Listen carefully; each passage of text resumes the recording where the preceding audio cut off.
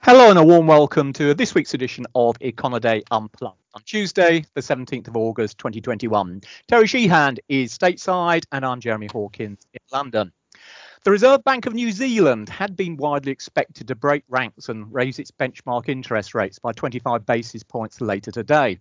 Indeed, even a 50 basis point increase was anticipated in some quarters. However, earlier on Tuesday, the country's Prime Minister announced a surprise 3-day emergency lockdown in response to just a single UK case of COVID-19. And as a result, tightening in New Zealand may now have to wait. Either way, a turn in the monetary policy cycle there should not be seen as flagging liftoff elsewhere.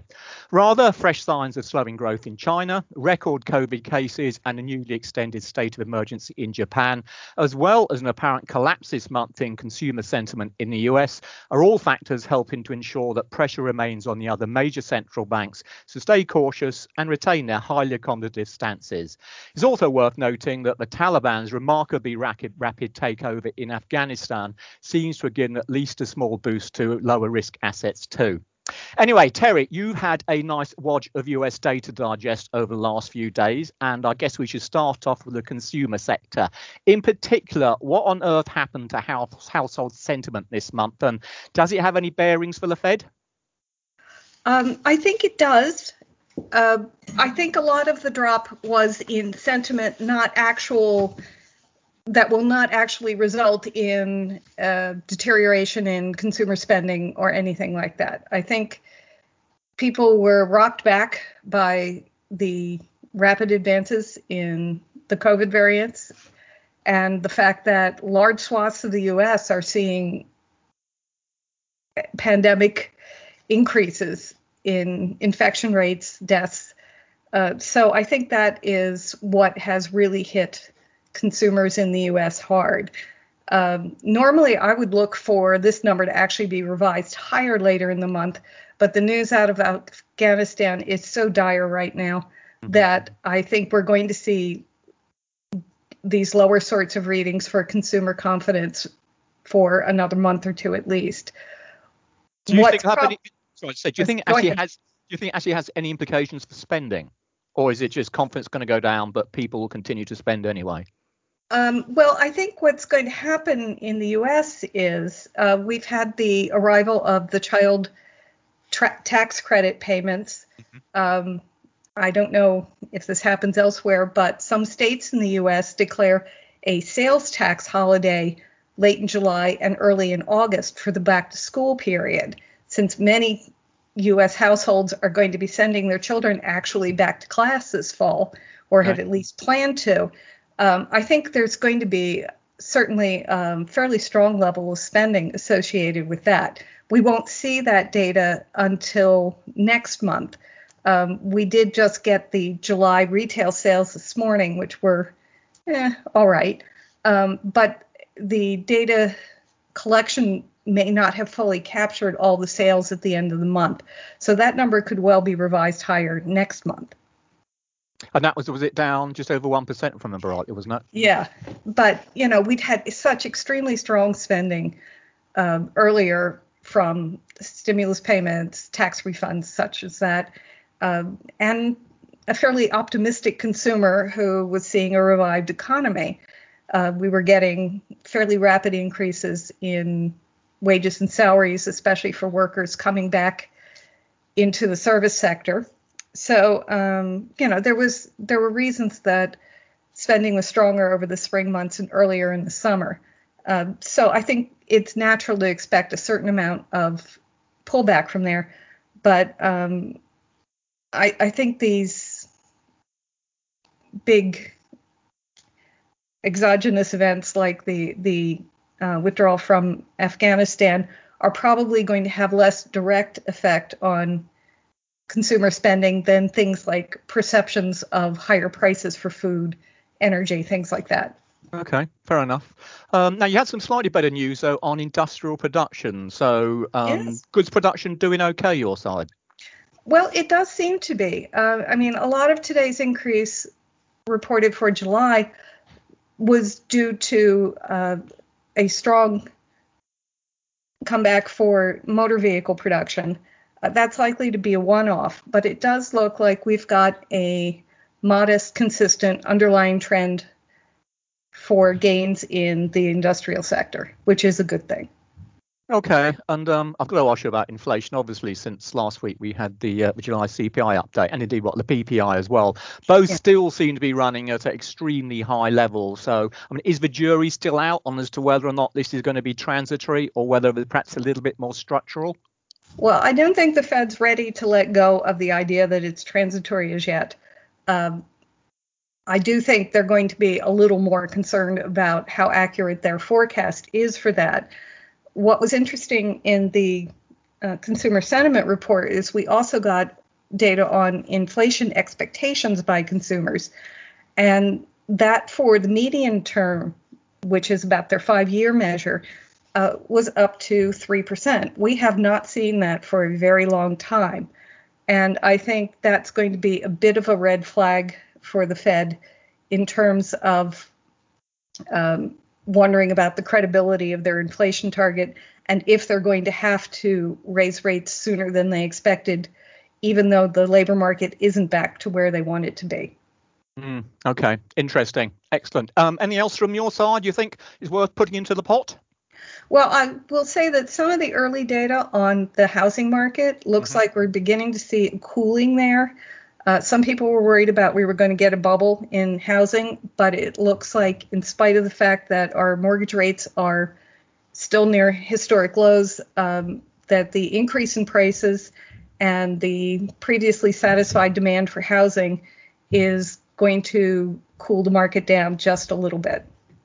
Okay, before I let you go, I don't know if you believe in these things or not, but I always like to ask where I'm talking about them. Nowcast coming out the Fed. I noticed the New York Fed is talking third quarter growth, your side, US GDP, 3.8%. Is that kind of what you reckon might be a reasonable number at the moment? Or indeed, got any idea what the market might be thinking about? Well, we're just beginning to get some of these early nowcasts. We get them out of the Atlanta Fed, the St. Louis Fed, and the New York Fed. The New York Fed is actually pretty good in terms of predicting what the quarter's going to look like. But we have to take into account that we are very early in the available data. I think it's not a bad forecast. The other ones look like they're running around 6%, but we tend to see a lot of variance in these, especially in the early weeks. They'll come closer together as the quarter progresses and we get more data. But, I think that's not an unreasonable forecast. And in fact, it's probably good if we slow down growth a little bit to a more sustainable level. Okay, excellent. Thank you very much for that. Right then, well, as I mentioned in the intro, a focal point for financial markets this week was supposed to be the Reserve Bank of New Zealand, the RBNZ, and what they're going to do with their policy later today. Now, the new lockdown I mentioned certainly makes a rate hike today that much less likely, but nonetheless, it probably at most only defers it. I mean, crucially for New Zealand, and one reason why we should perhaps look at New Zealand rather differently from a lot of the rest of the world at the moment, is that unemployment out there is back at its pre-crisis level. So that, together with inflation being above target and indeed rising, and the central bank itself already looking at ways to tighten mortgage lending standards to halt what is essentially a worryingly big housing market bubble at the moment, the fundamental reasons for expecting a rate hike today are pretty well still in place. So even if we don't see the RBNZ move later on today, and psychologically, I think that would have quite an important impact as far as financial markets in general concerned, even if it's going to be a standalone event just out of New Zealand. It is reasonable to expect a hike in interest rates coming through quite soon. And just for reference, the next RBNZ meeting after today will be on the 5th of October. Okay, into Europe then. Well, there's not too much going on really over here at the moment. I guess from the numbers side, it's just the industrial production sector which is getting most of the attention. And that continues, in contrast to Terry's side, to look pretty disappointing, really. Last week, June industrial production was down 0.3% on the month, and that was its third fall in the last 5 months. So the actual level of output now itself is back down to where it was last October. And indeed, it's still almost 2% 3% below its pre-crisis level, going back before the pandemic struck. So, we really are still talking very much a sector which, despite strong demand, continues to struggle due to these ongoing supply disruptions, which are having a major impact upon the sector's ability to get hold of vital raw materials. Otherwise, out of Europe, I guess, in terms of the UK, numbers here continue to hold up pretty well. And again, that continues to be fairly supportive of the pound. The May GDP numbers, the monthly numbers, showed a 1.0% month-on-month gain, which put second quarter UK GDP up 4.8% quarter-on-quarter. If we put it into annualized terms, we're talking over 20%. So second quarter was extremely good as far as the UK economy is concerned. But of course, it also suffered one of the worst recessions immediately after COVID arrived. So the economy itself is still around about 3%. It's 3% or so smaller than it was before the start of the pandemic itself. That's some fairly strong labour market numbers out today as well, which also suggests that the third quarter has probably got off to a fairly bullish start as well.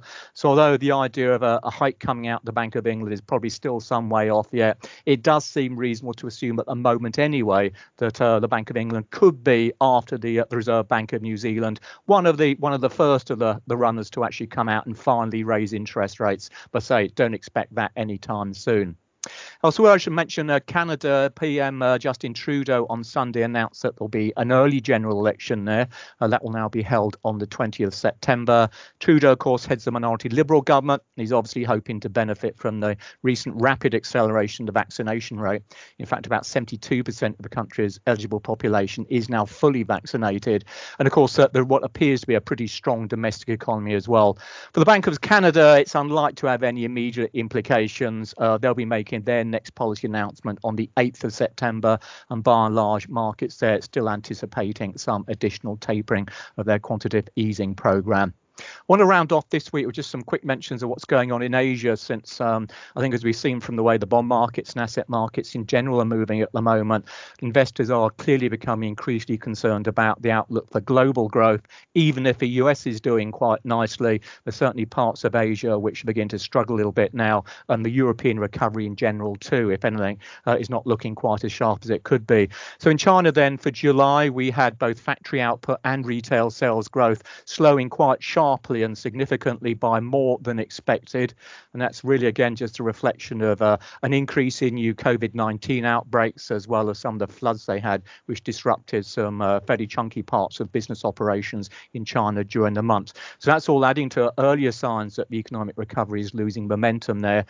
Just to mention a few quick numbers, industrial production, it was up 6.4% on the year in July, but that's down from 8.3% in June. And similarly, retail sales growth has slowed from just over 12% to 8.5%. And that comes after news earlier that we saw export growth also starting to slow a little bit too. So don't be too surprised if we see some additional, at least light easing measures coming out of the People's Bank of China before too long.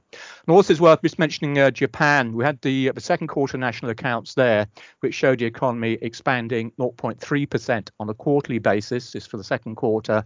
So that's 1.3% at an annualized rate. So that more than wipes out, fails rather, I should say, to wipe out the 3.7% drop we saw in the first quarter. Now, there was some better news on consumption investment, but the bottom line is that the latest rebound is still nothing to write home about.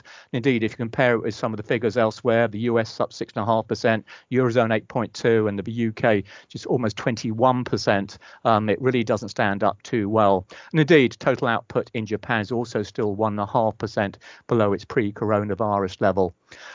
So things are looking a little bit difficult as far as Japan's concerned at the moment. COVID cases out there are now above 20,000 a day, new COVID cases, and that's the highest we've seen there since the pandemic started.